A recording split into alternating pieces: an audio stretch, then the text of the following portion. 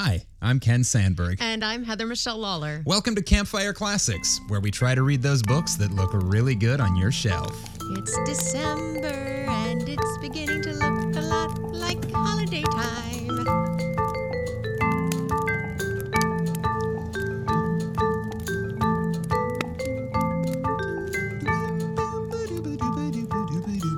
Ooh, it's the remix.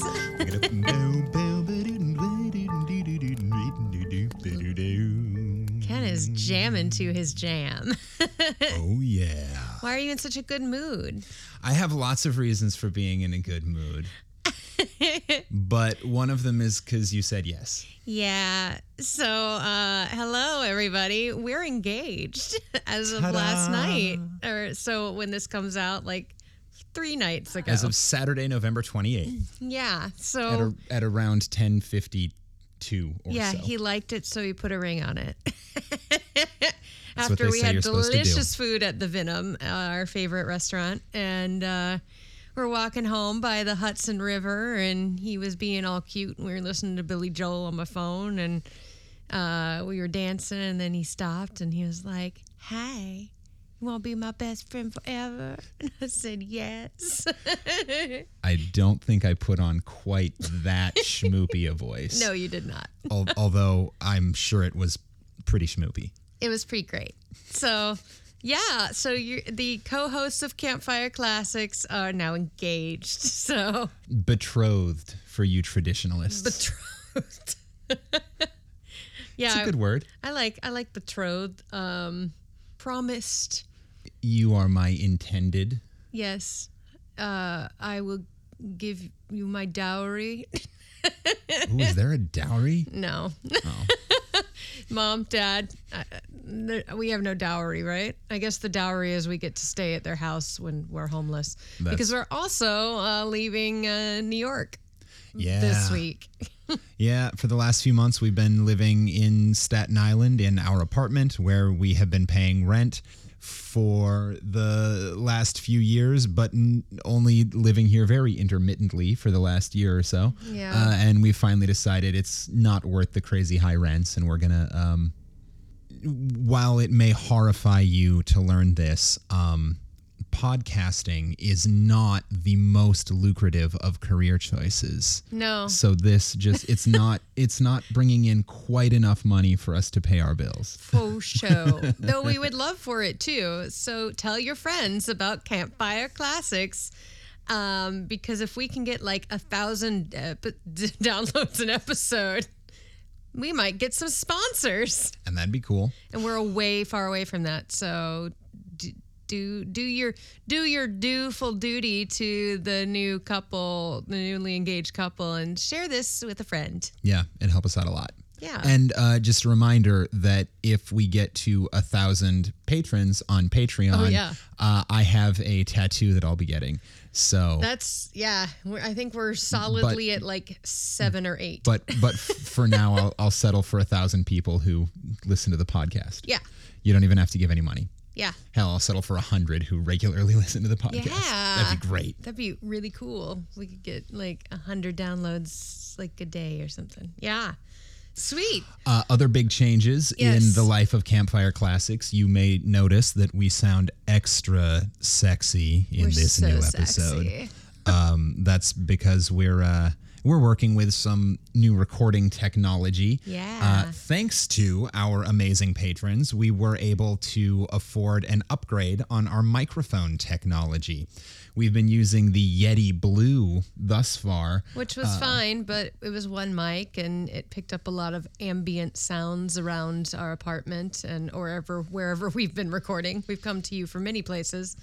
But we recently invested in an upgrade. We've got a couple of Shure mics now, and so far I think they sound great. Yeah, they're pretty fun, and we're on 2 separate microphones, so it's like we're actually sitting on our couch and not on our bed because we don't have to like surround to the other microphone and try and drown out as much sound. Yeah, editing this episode is either going to be way easier or way harder.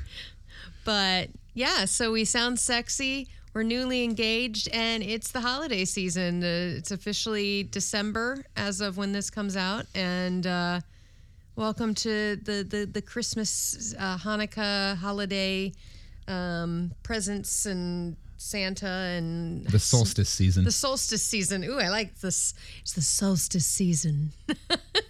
We're creeping ever closer to the longest, darkest night of the year, which is why there are so many celebrations this time of year, because people are trying to celebrate to beat back the horror of darkness, Yes. which is kind of a depressing way to look at it, but that's where it all comes from. Now, speaking of beating back the door of darkness, Oh, Lord. you want to know what you're reading? I did. That seemed like a good segue because you're reading a ghost story. Great. What am I reading? You will be reading The Room in the Tower by E.F. Benson. So, new writer for us. New writer. All right. New writer for us. And it's a ghost story and it's about a tower, dark room. So that just seems Great. like a good segue. No, totally. I'm on board. I love creepy stories. Let's do it. Let's do it. So I'm going to give you some fun facts since we have a brand new writer. His name, E.F. Benson was his pen name, but his name is Edward Frederick Benson. And he is an English novelist from England, of course. He was also... As most English novelists are. I mean, I guess English as an American, he's not American. He's an English language novelist, Yes. born and raised in not Merca. Not America. He was also a biographer and an archaeologist. Sweet. Cool. So he bridged the gap between Agatha Christie and her husband. Yeah.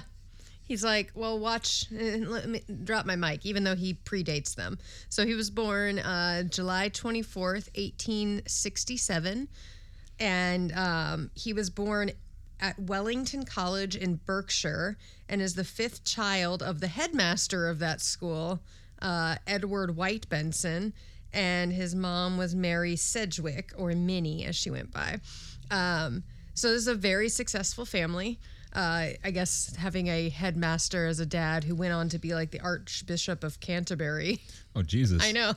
I thought he was a Shakespeare character. Yeah, so did I. The Archbishop of Canterbury. Canterbury, Sounds like he's up to something. probably. He had a younger brother, Arthur Christopher Benson, and he wrote the words to Land of Hope and Glory, which is like a church song. A hymn. A hymn. His other brother, Robert Hugh Benson, was the author of several novels and Roman Catholic works. So he worked for the church. And his sister, Maggie Benson, or Margaret, was an author and an amateur Egyptologist. Sweet. It's cool as hell. I was like, this family's rocking it. He went to Temple Grove School and Marlborough College, and then he continued his education at King's College, Cambridge, where he was a member of the Pitt Club, whatever that means. I'm assuming they went rowing and, No, I think that was at Cambridge. The Pitt Club was a predecessor of the movie Fight Club. Oh, they just beat the shit out They of just each got other, but then together talk and- about it. yeah. Okay. Which is why you don't know what the Pitt Club is, because the first rule is you don't talk about Pitt Club. Okay. I should have known. I mean, damn it, Wikipedia. So Benson was writing when he was at Marlborough, actually, before he went to Cambridge. So his first book was published, and it was called Sketches from Marlborough. And this started his novel writing career. His first big novel was called Dodo, and it came out in 1893. That was an instant success, and it was like a variety of satire and romantic and supernatural melodrama is how it is described. All right. I went, what? And he repeated the success of this book with Dodo the Second, which came out in 1914, so quite a while later. One of the things in this original novel that he wrote, he said he repeated, it featured a scathing description of composer and militant suffragette Ethel Smith, which she gleefully acknowledged. She loved it. And She's like, yeah, bring it on. Yeah, bring it, I bitch. like it. Hit me with your best shot. And he continued that later. And then he also, so he wrote a lot of novels. He wrote biographies as well. But he was also known as a writer of atmospheric and at times humorous or satirical ghost stories. So these. Is this a funny ghost story? I don't know. I'm very excited. It was first published in magazines, and in 1906, the short story "The Bus Conductor" is about a fatal crash premonition, and it's a tale about a person haunted by a hearse driver. It has been adapted into the movie Final Destination. That's what I thought. I was like, that sounds like Final Destination, but the ones that were noted were in 1944. There was a movie Dead of Night, and in 1961, it was an episode of The Twilight Zone based on that. So of course it was. That's fun. There's a catchphrase from that became kind of legendary, and it's called the catchphrase is the hearse driver says, "Room for one more." Room for one more. Like, oh, hell no. Yeah, that seems creepy. No, thank you. It's like, get in my hearse. There's room for one more. What the fuck? So a little bit more about him as a person. E.F. Benson was a homosexual, but he was very discreet about it, as most people were at the time. Had to be, unfortunately. At Cambridge, he fell in love with several of his fellow students, including Vincent York, who was the father of the eventual novelist Henry York. So, and he wrote in his diary, and there's from his diary, it said, "I feel perfectly mad about him just now. If only he knew, and yet I think he does." I was like, that is such a diary entry. It's like, I got a crush on someone. I have a crush on every boy. I like all the boys. If they only knew, but I think they do.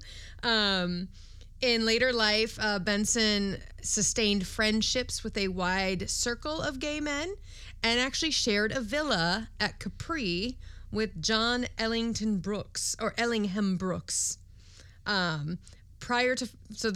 This used to be the Fire Island of the time. So it was prior to the First World War, the island was popular with wealthy homosexuals.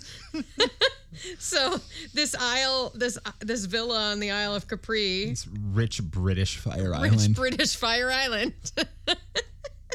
It's where all the gays went and were like, we can be gay here. We can be fabulous and not care. So I'm glad they had that. Rich British Fire Island. Homoeroticism was a huge, reoccurring theme in his stories, which were also famed for wry and dry, campy humor. So great. Sounds about right. So this is if Oscar Wilde were predominantly a horror writer. Yeah, basically. Great. Love it. Wonder if they were friends. Last fun fact, which is amazing. Benson was also an athlete and represented England in figure skating. Hell yeah. Right? All right, dude. So, Johnny Weir would be proud. It's like, I wonder if he used that as his artistic expression until he could do it in writing. But yes, the story you will be reading today is called The Room in the Tower, which is also the title of a collection of short ghost stories. So it's the first story in this collection, and it's the title.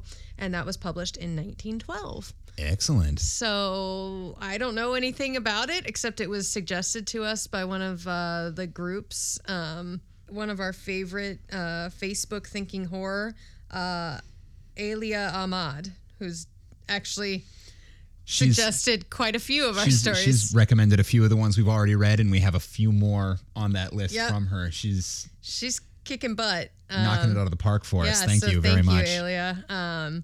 And I don't know E.F. Benson, and neither does Ken, and we're going to give it a shot. This will be fun. Want to light some fire? Let's start this fire.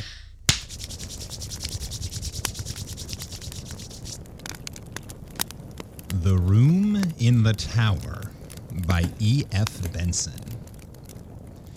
It is probable that everybody who is at all a constant dreamer has had at least one experience of an event or a sequence of circumstances which have come to his mind in sleep, being subsequently realized in the material world. Ooh.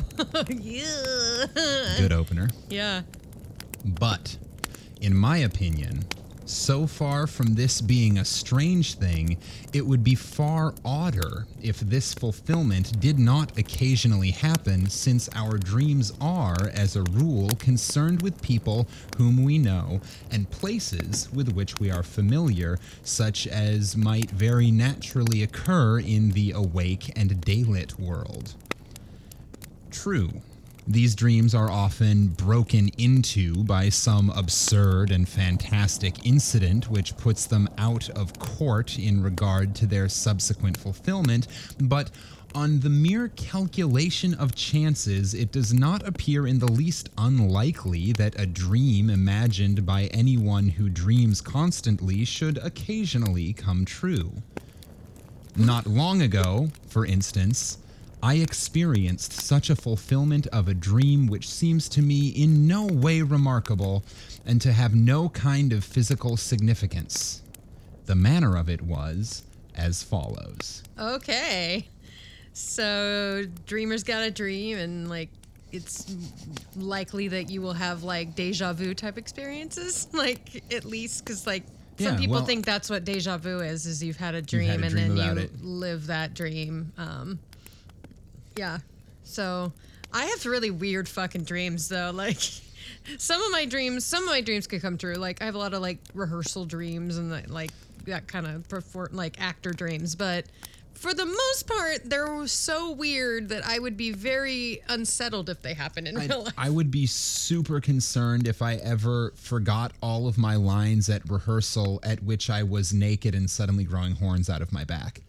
Yeah, that would be upsetting. That'd be a bad... I think that would be a sign of the apocalypse. Of something really, really wrong. Really unsettling. Yeah. I have reoccurring tornado dreams, and I have actually never seen a tornado since I was a kid. But they're usually really fucking scary. And I often get to like see in the tornado. Like I'll look up and like, much like in Twister, Helen Hunt wanted to see inside the tornado. Yeah. My two most common recurring dreams, which I haven't had many recurring dreams as an adult, like full-grown adult, but as a kid, my two most common recurring dreams, one of them, I was having a picnic on a hilltop with my family, and the hilltop became surrounded by a dense fog, and then a giant tentacle-like caterpillar, like the fuzzy brown and black caterpillars, but long and skinny like a tentacle, started reaching up and dragging people down into the fog. No. Yeah. No. So that was one of them. No. And then the other recurring dream was about me and Craig, my brother, again, playing tag up on top of a cliff. And he reached out to tag me and I fell off. Oh, my God. Oh, my God.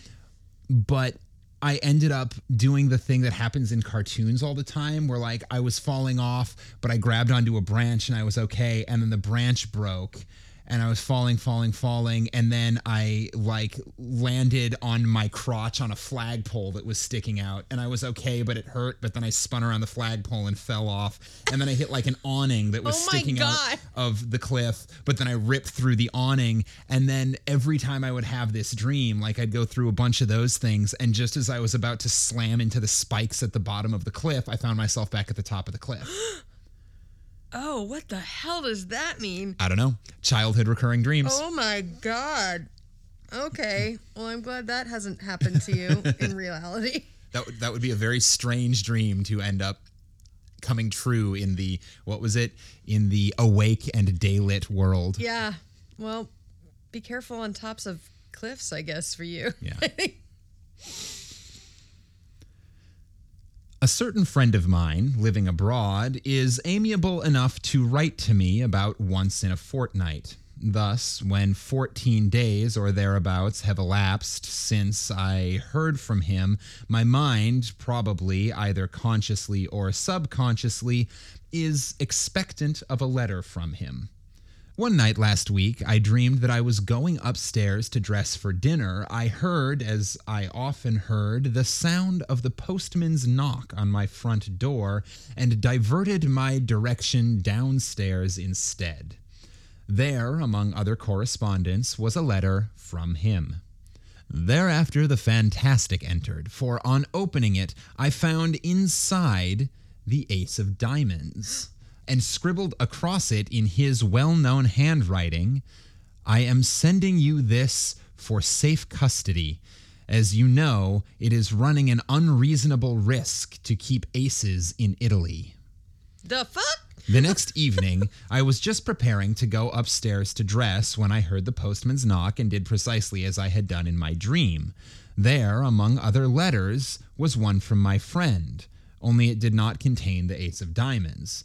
Had it done so, I should have attached more weight to the matter, which, as it stands, seems to me a perfectly ordinary coincidence.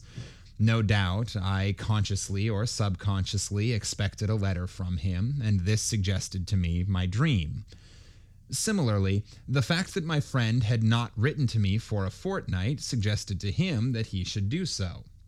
But occasionally, it is not so easy to find such an explanation. And for the following story, I can find no explanation at all. It came out of the dark, and into the dark it has gone again. Darkness. See, I did the segue just perfectly, and I had no idea what was coming. But I was like, speaking of darkness. It was like you knew. Oh, creepy. Ew! I had creepy premonition about the story. Oh, that's upsetting. Ugh, I just got the chills. And that's not just because it's cold here. No. All my life, I have been a habitual dreamer. The nights are few, that is to say, when I do not find on awaking in the morning that some mental experience has been mine. And sometimes all night long, apparently, a series of the most dazzling adventures befall me. Almost without exception, these adventures are pleasant, though often merely trivial. It is of an exception that I am going to speak. It was when I was about 16 that a certain dream first came to me, and this is how it befell. It was sexy. And I woke up with a mess in my sheets. And this is how it befell. It opened with my being set down at the door of a big red brick house where, I understood, I was going to stay.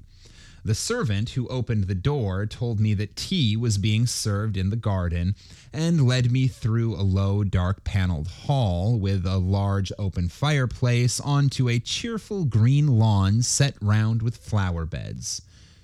There were grouped about the tea table a small party of people, but they were all strangers to me except one who was a schoolfellow called Jack Stone, clearly the son of the house, and he introduced me to his mother and father and a couple of sisters. I was, I remember, somewhat astonished to find myself here, for the boy in question was scarcely known to me, and I rather disliked what I knew of him. Oh. Moreover... So they're going to fall in love. Probably, yeah. That's how these stories always go. Always. Even in dreams. Yep. Moreover, he had left school nearly a year before. The afternoon was very hot, and an intolerable oppression reigned. On the far side of the lawn ran a red brick wall with an iron gate in its center, outside which stood a walnut tree. We sat in the shadow of the house opposite a row of long windows, inside which I could see a table with cloth laid, glimmering with glass and silver. This garden front of the house was very long, and at one end of it stood a tower of 3 stories, which looked to me much older than the rest of the building. Okay. Before long, Mrs. Stone, who, like the rest of the party, had sat in absolute silence, said to me, "Jack will show you to your room. I have given you the room in the tower. No, I'm good. Can I just hang out here? Did you plan that thunderclap, or was that the room in the tower? I've seen Beauty and the Beast. You're gonna lock me up. Wait a second. That's the title of this story. I think something bad's gonna happen. Yeah. I saw the title of my dream, and now No, I don't like this. I don't like it at all. I have given you the room in the tower. Quite inexplicably, my heart sank at her words. That's not so inexplicable. No, it's not. If someone told me they gave me the room in the tower, I don't care if it was I don't care if it's a modern house. The room in the tower just sounds creepy. That's an unsettling. It's like, name why for do you the have a room. tower? First of all, why is there a tower? Second of all, why is that the guest room? That seems just not accessible, super accessible. I don't know. Gross. Continue on. Quite inexplicably, my heart sank at her words. I felt as if I had known that I should have the room in the tower, and that it contained something dreadful and significant. Jack instantly got up, and I understood that I had to follow him. In silence, we passed through the hall and mounted a great oak staircase with many corners, and arrived at a small landing with 2 doors set in it. He pushed one of these open for me to enter, and without coming in himself, closed it after me. Oh, hell no. He just goddamn locked in that tower. Then I knew that my conjecture had been right. There was something awful in the room, and with the terror of nightmare growing swiftly and enveloping me, I awoke in a spasm of terror. Oh, God. Yuck. Now, that dream, or variations on it, occurred to me intermittently for 15 years. Ooh. Most often, it came in exactly this form. The arrival, the tea laid out on the lawn, the deadly silence succeeded by that one deadly sentence. The mounting with Jack Stone up to the room in the tower where horror dwelt, and it always came to a close in the nightmare of terror at that which was in the room, though I never saw what it was. Ew, that's gross. Ew. Now it's your time to play along. Let us know what you have recurring dreams about. Yeah. Just because I think recurring dreams are super cool. They're really cool. They're really creepy, too. So, you just said that ordinarily the dream runs exactly like that. At other times, I experienced variations on this same theme. Occasionally, for instance, we would be sitting at dinner in the dining room, into the windows of which I had looked on the first night when the dream of this house visited me. But wherever we were, there was the same silence, the same sense of dreadful oppression and foreboding.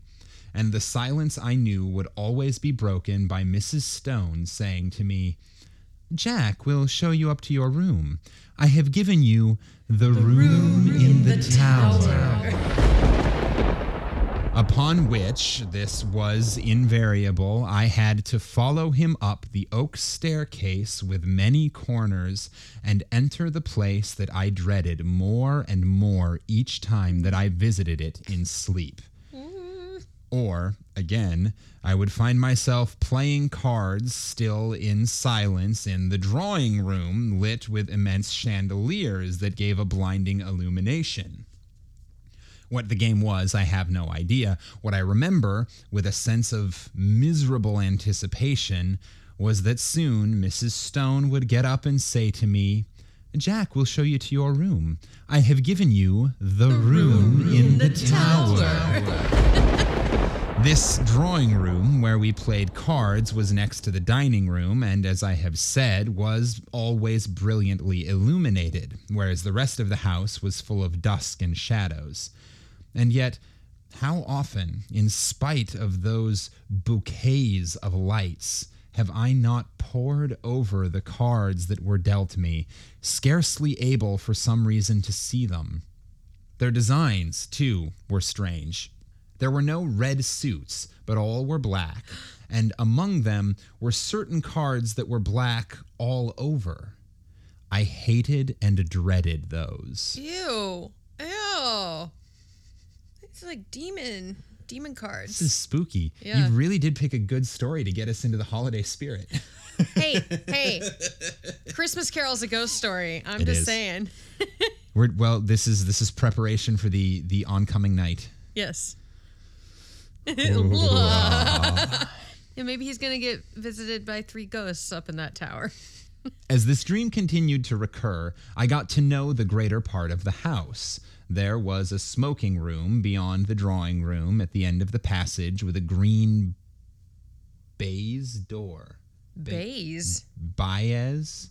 Baez door? How do you With a spell it? green Baize. Noun, a coarse, typically green woolen material resembling felt, used for covering billiard and card tables. There was a smoking room beyond the drawing room at the end of the passage with a green felted door. I've seen something like in Okay. like game rooms and parlor rooms, It was always very dark there, and as often as I went there, I passed somebody who I could not see in the doorway coming out. Curious developments, too, took place in the characters that peopled the dream, as might happen to living persons.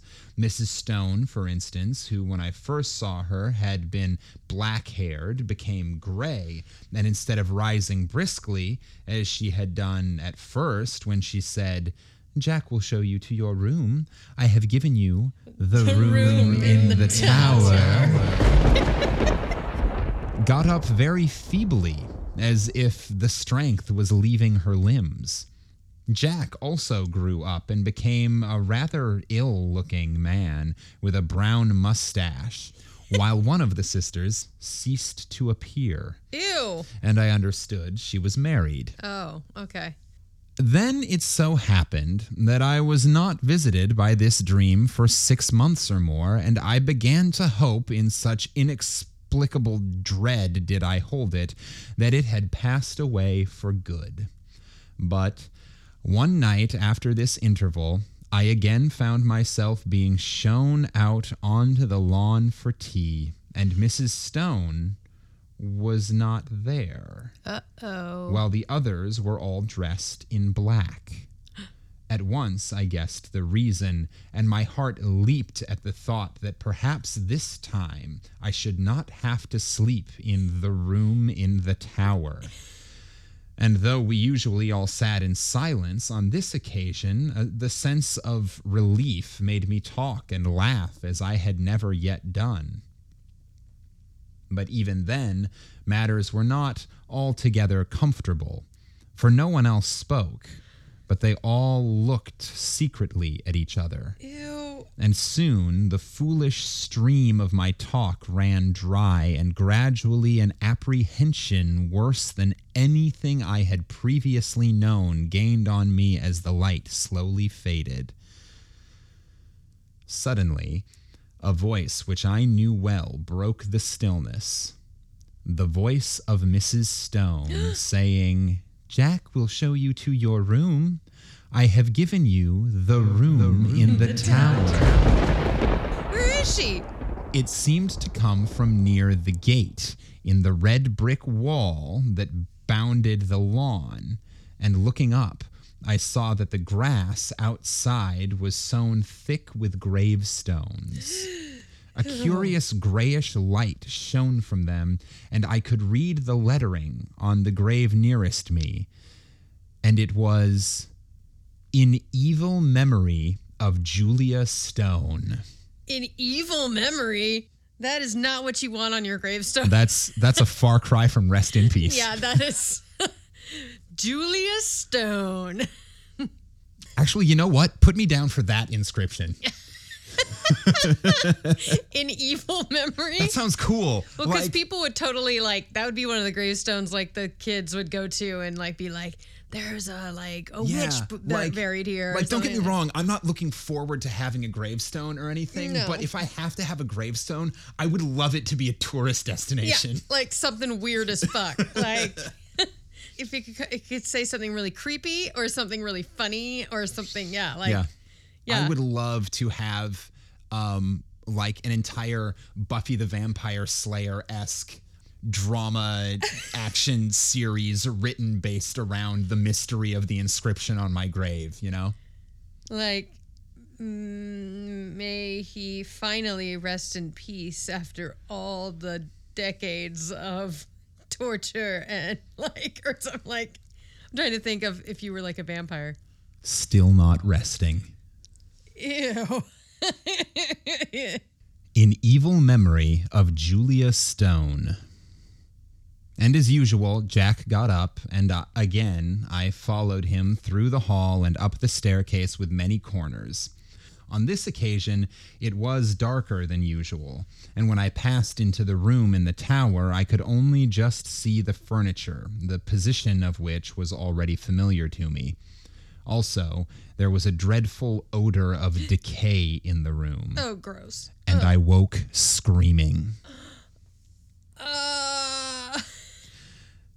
The dream, with such variations and developments as I have mentioned, went on at intervals for 15 years. Sometimes I would dream it 2 or 3 nights in succession. Once, as I have said, there was an intermission of 6 months, but taking a reasonable average, I should say that I dreamed it quite as often as once in a month.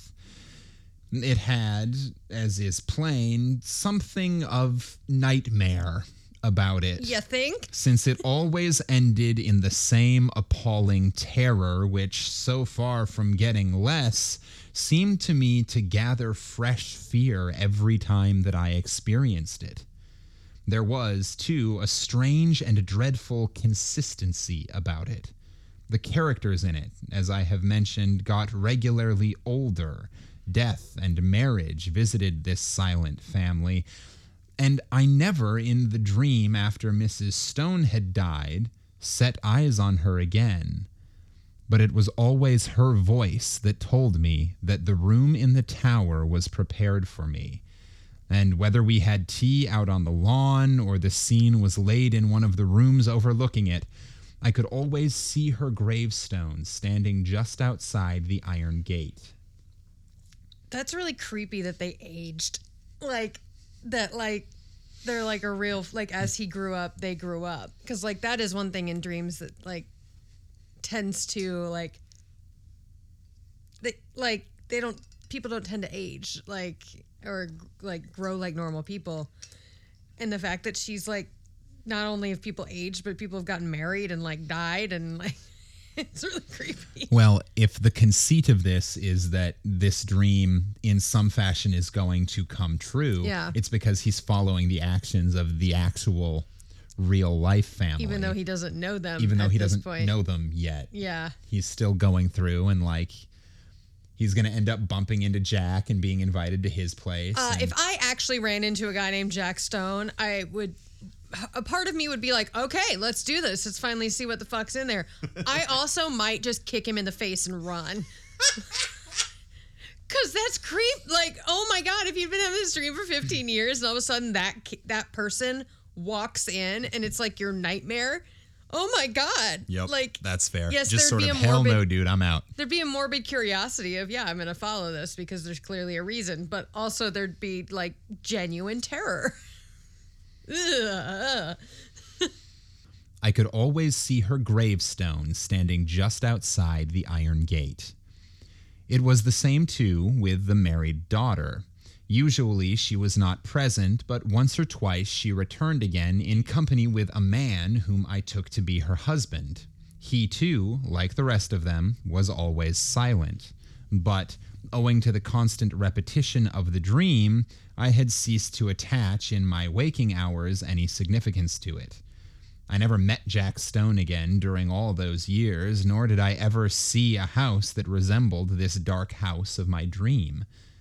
And then, something happened. No!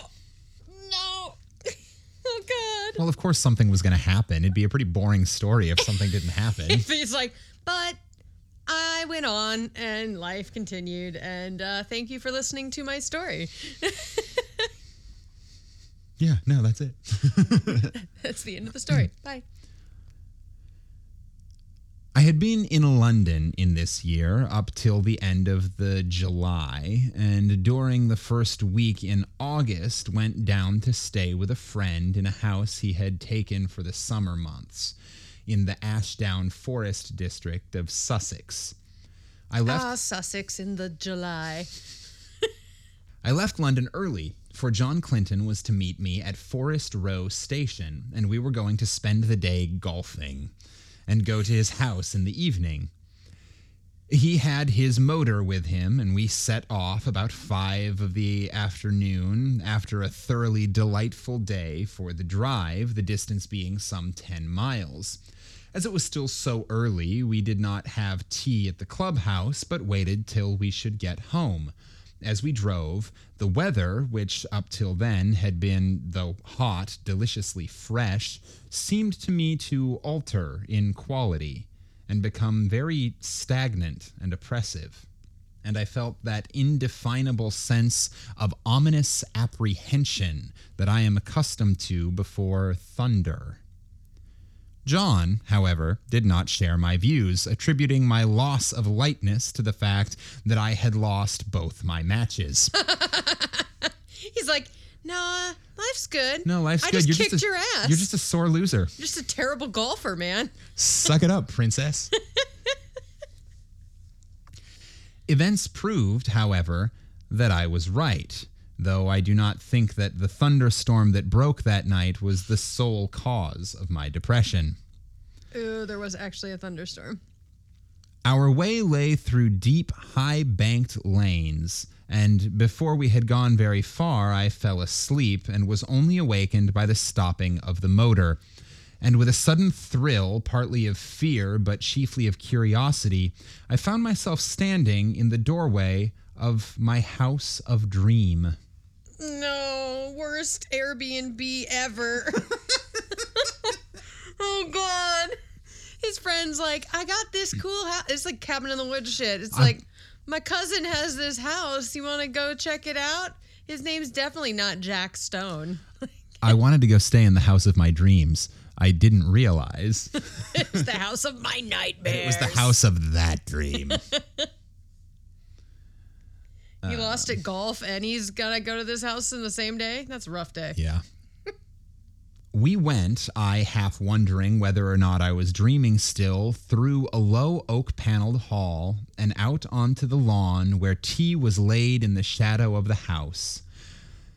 It was set in flower beds, a red brick wall with a gate in it, bounded one side, and out beyond that was a space of rough grass with a walnut tree. The facade of the house was very long, and at one end stood a 3-storied tower. No! Markedly older than the rest. No! Here, for the moment, all resemblance to the repeated dream ceased. Okay, well, that's good. There was no silent and somehow terrible family, but a large assembly of exceedingly cheerful persons, all of whom were known to me. And in spite of the horror which the dream itself had always filled me, I felt nothing of it now that the scene of it was thus reproduced before me. But I felt intensest curiosity as to what was going to happen. Tea pursued its cheerful course, and before long, Mrs. Clinton got up. And at that moment, I think I knew what she was going to say. She spoke to me, and what she said was, "Jack will show you to your room. I have given you the room in the tower." Oh, fuck no. No. Who's Jack? At that, for half a second, the horror of the dream took hold of me again. But it quickly passed, and again I felt nothing more than the most intense curiosity. It was not very long before it was amply satisfied. John turned to me. Jack is Jack. It's Jack is a famous domesticity for John, especially in England. They like to do that. Yep. Very Oscar Wilde as well. Yep. Famous domesticity for John. Yeah. Jack. That play. Importance of being earnest. Honest. John turned to me. Right up at the top of the house, he said, but I think you'll be comfortable. We're absolutely full. Would you like to go and see it now? By Jove, I believe that you are right and that we are going to have a thunderstorm.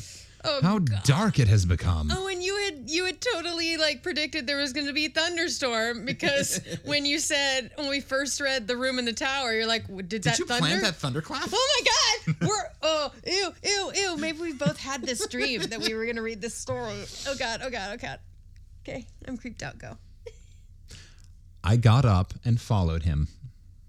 We passed through the hall and up the perfectly familiar staircase.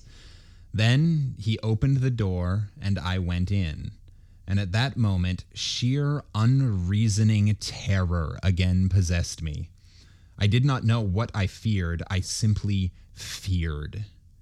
Then, like a sudden recollection when one remembers a name which has long escaped the memory, I knew what I feared. I feared Mrs. Stone, whose grave with the sinister inscription in evil memory I had so often seen in my dream, just beyond the lawn which lay below my window. And then, once more, the fear passed so completely that I wondered what there was to fear, and I found myself, sober and quite sane, in the room in the tower, the name of which I had often heard in my dream, and the scene of which was so familiar. I looked around it with a certain sense of proprietorship. Oh. And found that nothing had been changed from the dreaming nights in which I knew it so well. Just to the left of the door was the bed, lengthwise along the wall, with the head of it in the angle. In a line with it was the fireplace and a small bookcase. Opposite the door, the outer wall was pierced by two lattice-paned windows, between which stood a dressing table, while ranged along the fourth wall was the washing stand and a big cupboard. My luggage had already been unpacked, for the furniture of dressing and undressing lay orderly on the washstand and toilette table, while my dinner clothes were spread out on the coverlet of the bed. And then, what a weird time in the world. My dinner clothes. It's like fucking Downton Abbey. It's like demented Downton Abbey. Although I can imagine after all of this quarantine nonsense, the world returning to the idea of dinner clothes. Because I think of like just last night, the excitement of having a reason to dress up and put on real clothes and like do your hair and makeup. I can absolutely imagine, at least in certain circles, the world returning a little bit to that once quarantine is over, just because people are going to be like, yeah, I'm going to dress up for dinner. Yeah, hell yeah, absolutely. No, I'm going to dress up to go down for fucking breakfast. Yeah, totally. I mean, I've always been kind of that mentality. It's just like, I like if I have a reason to dress up, even before quarantine, I enjoyed it. It feels special. Like, that's why I still dress up when I go to the theater. Yeah. Yeah. Okay, this is going to get creepy. So, my dinner clothes were spread out on the coverlet of the bed, and then, with a sudden start of unexplained dismay, I saw that there were two rather conspicuous objects which I had not seen before in my dreams. One, a life-sized oil painting of Mrs. Stone. Fuck no! Absolutely not. Take it off the wall, throw it out the window. Done. Oh, God. The other, a black and white sketch of Jack Stone. Oh my God. Representing him as he had appeared to me only a week before in the last of the series of these repeated dreams. A rather secret and evil-looking man of about 30. His picture hung between the windows, looking straight across the room to the other portrait, which hung at the side of the bed. No! At that I looked next. And as I looked, I felt once more the horror of nightmares seize me. Oh my God. At this point, I'd go down to the hostess and be like, do you have any other rooms? I'll sleep on the couch. I'll sleep in the barn. Like, Can I take your car and go home, please? Fuck it, I'll sleep in the car. Yeah. Like, no. Absolutely not. It represented Mrs. Stone as I had seen her last in my dreams, old and withered and white-haired. But in spite of the evident feebleness of body, a dreadful exuberance and vitality shone through the envelope of flesh. An exuberance wholly malign, a vitality that foamed and frothed with unimaginable evil. Evil beamed from the narrow, leering eyes. It laughed in the demon-like mouth. The whole face was instinct with some secret and appalling mirth. The hands, clasped together on the knee, seemed shaking with suppressed and nameless glee. Then I saw also that it was signed in the left-hand bottom corner, and wondering who the artist could be, I looked more closely and read the inscription. Julia Stone by Julia Stone. Self-portrait? Get out of there! Go away! Oh, God. There came a tap at the door, and John Clinton entered. Got everything you want? He asked. Hello, old chap. Rather more than I want, said I, pointing to the picture. He laughed. Hard-featured old lady, he said. By herself, too, I remember. Anyhow, she can't have flattered herself much. But don't you see, said I, it's scarcely a human face at all. It's the face of some witch, of some devil. He looked at it more closely.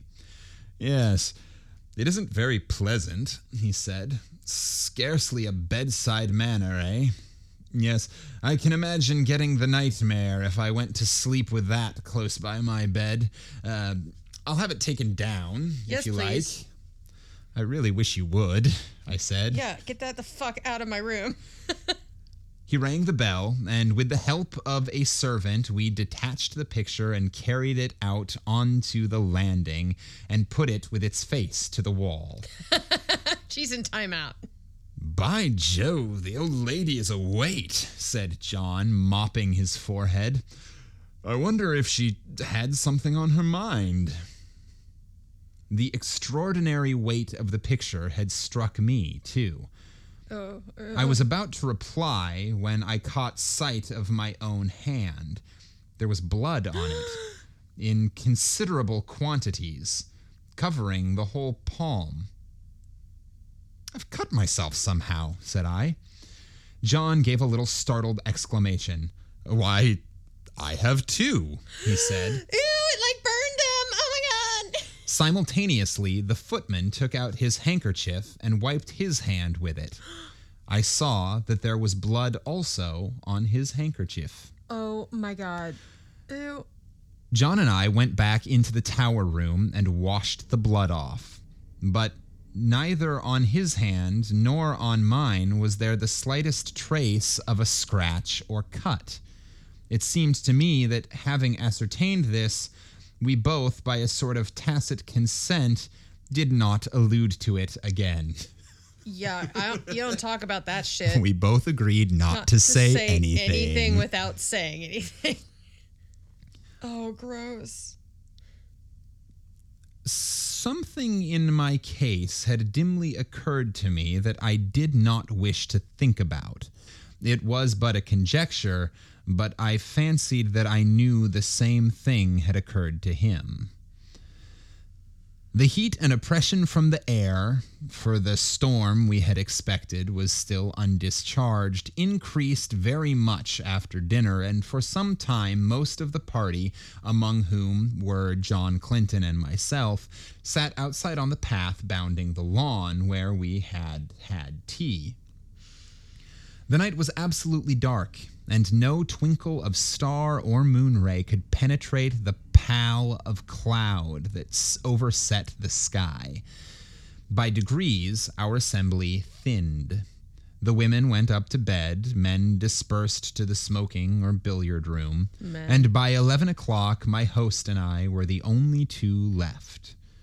All the evening I thought that he had something on his mind, and as soon as we were alone, he spoke. The man who helped us with the picture had blood on his hand, too. Did you notice? He said. And he's like, dude, I thought we agreed not to talk about this. I asked him just now if he had cut himself, and he said he supposed he had, but that he could not find any mark of it. Now, where did that blood come from? By dint of telling myself that I was not going to think about it, I had succeeded in not doing so. And I did not want, especially just at bedtime, to be reminded of it. I don't know, said I, and I don't really care, so long as the picture of Mrs. Stone is not by my bed. He got up. But it's odd, he said. Now you'll see another odd thing. A dog of his, an Irish Terrier by breed, had come out of the house as we talked. The door behind us. Oh, that dog's into gonna the start hall, barking at that. Like, you know that dogs see all this spooky shit. The door behind us into the hall was open, and a bright oblong of light shone across the lawn to the iron gate which led to the rough grass outside where the walnut tree stood. I saw that the dog had all his hackles up, bristling with rage and fright. His lips were curled back from his teeth, as if he was ready to spring at something. Yep. And he was growling to himself. He took not the slightest notice of his master or me, but stiffly and tensely walked across the grass to the iron gate. There he stood for a moment, looking through the bars and still growling. Then, of a sudden, his courage seemed to desert him. He gave one long howl and scuttled back to the house with a curious, crouching sort of movement. "He does that half a dozen times a day," said John. "He sees something which he both hates and fears." I walked to the gate and looked over it. Something was moving on the grass outside, and soon a sound which I could not instantly identify came to my ears. Then I remembered what it was. It was the purring of a cat. Oh, meow, meow. I lit a match and saw the purrer. A big blue Persian, walking round and round in a little circle just outside the gate, stepping high and ecstatically, with tail carried aloft like a banner. Its eyes were bright and shining, and every now and then it put its head down and sniffed at the grass. I laughed. Kitty meow, meow. "The end of that mystery, I'm afraid," I said. "Here's a large cat having Walpurgis." What? Walpurgis. What's Walpurgis? Spell it. Walpurgis. Walpurgis? Well, Walpurgis Night is an abbreviation of St. Walpurgis Night, the eve of a Christian feast day. Great. Yeah, that's what it is. Because the whole sentence is, here's a large cat having Walpurgis Night all alone. Okay, so he's Jellicle. Jellicle cats. He's having his little celebration. So he's having a solo Jellicle ball. Solo Jellicle ball. Here's a large cat having Walpurgis Night all alone. "Yes, that's Darius," said John. "He spends half the day and all night there. But that's not the end of the dog mystery, for Toby and he are the best of friends. Uh-oh. But the beginning of the cat mystery. What's the cat doing there? And why is Darius pleased while Toby is terror-stricken?" At that moment, I remembered the rather horrible detail of my dreams when I saw through the gate just where the cat was now. The white tombstone with the sinister inscription. Yep. But before I could answer, the rain began. As suddenly and heavily as if a tap had been turned on. And simultaneously, the big cat squeezed through the bars of the gate and came leaping across the lawn to the house for shelter. Then it sat in the doorway, looking out eagerly into the dark. It spat and struck at John with his paw as he pushed it in order to close the door. Somehow, with the portrait of Julius Stone in the passage outside, the room in the tower had absolutely no alarm for me. And as I went to bed, feeling very sleepy and heavy, I had nothing more than interest for the curious incident about our bleeding hands and the conduct of the cat and dog. I would not be able to sleep. There'd be no way in hell. Nope. No way in hell. The last thing I looked at before I put out my light was the square empty space by my bed where the portrait had been. Here the paper was of the original full tint of dark red. Over the rest of the walls it had faded. Then I blew out my candle and instantly fell asleep. My awaking was equally instantaneous, and I sat bolt upright in bed under the impression that some bright light had been flashed in my face, though it was now absolutely pitch dark. I knew exactly where I was, in the room which I had dreaded in dreams. But no horror that I ever felt when asleep approached the fear that now invaded and froze my brain. Immediately after, a peal of thunder crackled just above the house, but the probability that it was only a flash of lightning which awoke me gave no reassurance to my galloping heart. Something I knew was in the room with me, and instinctively I put out my right hand, which was nearest the wall, to keep it away, and my hand touched the edge of a picture frame hanging close to me. No. Oh my God, no. I sprang out of bed, upsetting the small table that stood by it, and I heard my watch, candle, and matches clatter onto the floor. But for the moment, there was no need of light, for a blinding flash leaped out of the clouds and showed me that by my bed again hung the picture of Mrs. Stone. Hell no! And instantly the room went into blackness again. But in that flash, I saw another thing also, namely, a figure that leaned over the end of my bed, watching me. Oh my God, oh my God, oh my God. It was dressed in some close clinging white garment, spotted and stained with mold, and the face was that of the portrait. Oh my God. Overhead, the thunder cracked and roared, and when it ceased and the deathly stillness succeeded, I heard the rustle of movement coming near me, and, more horrible yet, perceived an odor of corruption and decay. And then a hand was laid on the side of my neck, and close beside my ear I heard quick taken, eager breathing. Yet I knew that this thing, though it could be perceived by touch, by smell, by eye, and by ear, was still not of this earth, but something that had passed out of the body and had power to make itself manifest. Then a voice, already familiar to me, spoke. "I knew you would come to the room in the tower," it said. "I have been long waiting for you. At last you have come. Tonight I shall feast. Before long, we will feast together." Oh my God, what the fuck? Oh my God. And the quick breathing came closer to me. I could feel it on my neck. At that, the terror which I think had paralyzed me for the moment gave way to the wild instinct of self-preservation.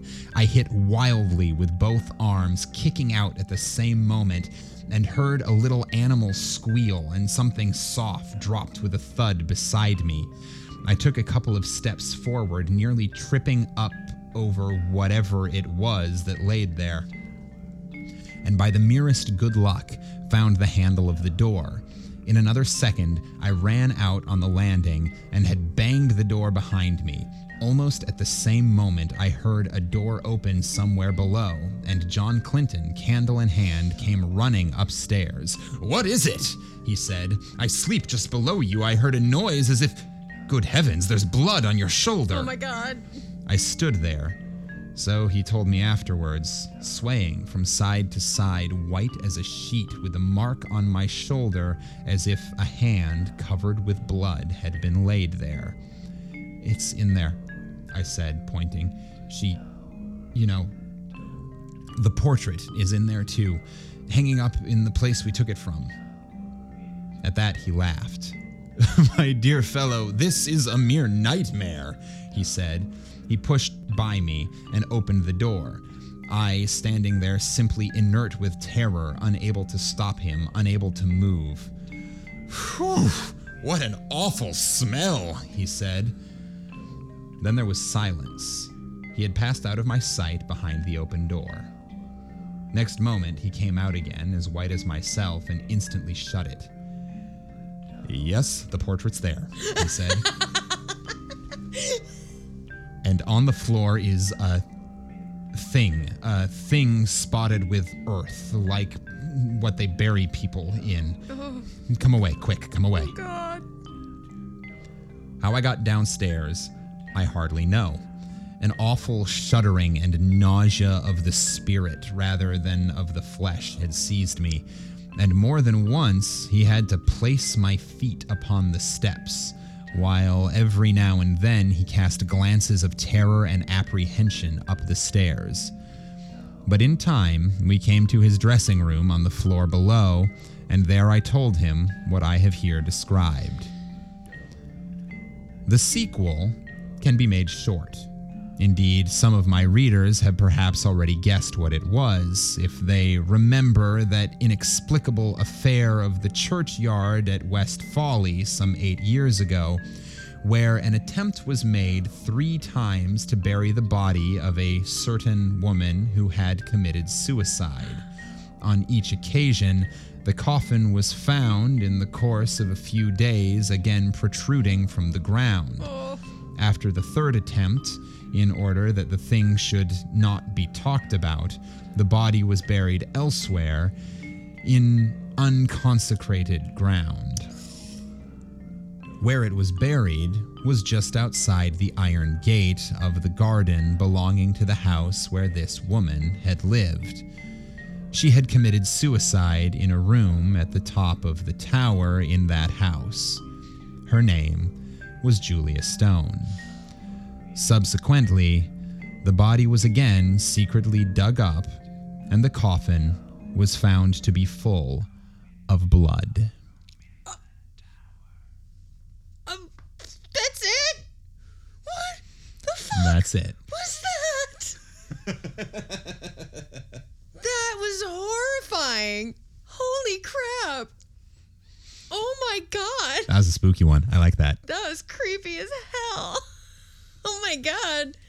So, like, I'm guessing she, like, drives people to commit suicide in that, like, tower, maybe? Like, or, like, oh, shit. How? Why? Oh my God. So creepy. Oh my God. Ew. Actually sounds to me like this is a vampire story. Yeah. Like, now we feast. Yeah. Tonight I feast and soon you will feast with me. Yeah. Yeah. Like And like that a coffin the reason full of blood, she never rested. Like, the reason that the body kept coming up is because it wasn't dead. it wasn't dead. It's because she was a vampire and Yeah. she kept forcing her way back out. That's what it sounds like to me. Yeah. Clearly it's not explained, but this to me sounds like the sounds like an second you early said vampire feast, story. I was Yeah. like, what? Well, and because she put her hand on his shoulder and was like breathing on his neck. Yeah. Maybe she got him. Because she touched him. Yeah, it didn't say anything I about didn't say anything about biting but him. like, I don't know, maybe like early times, like early stories, or I don't know. Ew. Oh, that was freaky. Yeah, that was a good one. Thank you for the recommendation. Yeah, that was crazy spooky. I feel like we should have read that in like Halloween month. It would have been a good one. That was super spooky. Well, that was definitely a different tone than our Agatha Christie month. Yeah. Yep. We're taking a turn, stepping away from the mystery novels and jumping right back on the spooky story train. Ghost Train. Wow. Yeah, that one. The Room in the Tower. Room in the Tower. Room in the Tower. I wonder how many times that was said. A bunch. It was a lot. It was like man size in marble. Yep. Which was also a very spooky There's also story. a creepy one, yeah. Yeah. Oh, wow. That was deeply upsetting. It was so funny when you said he had a brown mustache, because you have your mustache still for a couple more days. Yeah, as we're recording this, it is still November. So there are a couple of more days of me growing out my mustache. So, yes, I said yes to a proposal by a mustached man. Creepy, dirty, mustachioed freak. I think tomorrow I'm gonna shave everything else clean, and then I'm gonna try trimming the mustache into a like Errol Flynn pencil. Yeah. Just to see, get if a I picture. can, just to see if I can make that happen. Yeah. I've never been able to make a pencil mustache work. I always, like, for whatever reason, I can never figure out how to trim it quite right. Yeah. I feel like it needs like a barber or something, like somebody who actually knows how to do that, because I'm assuming there's some like trimming and shaping and product involved with that. Probably. Yeah. And you also have like, it probably depends on the kind of hair. Yeah, it might. Or maybe I just need a pencil.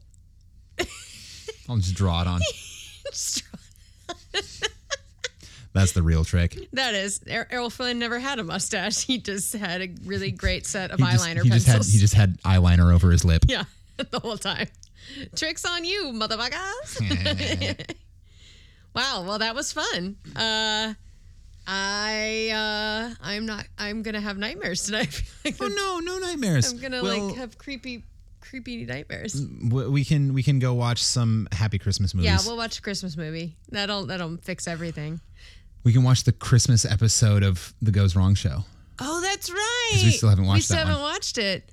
Yeah, that's great. And we also have like Jingle Jangle to watch, and it's holiday time. Yep.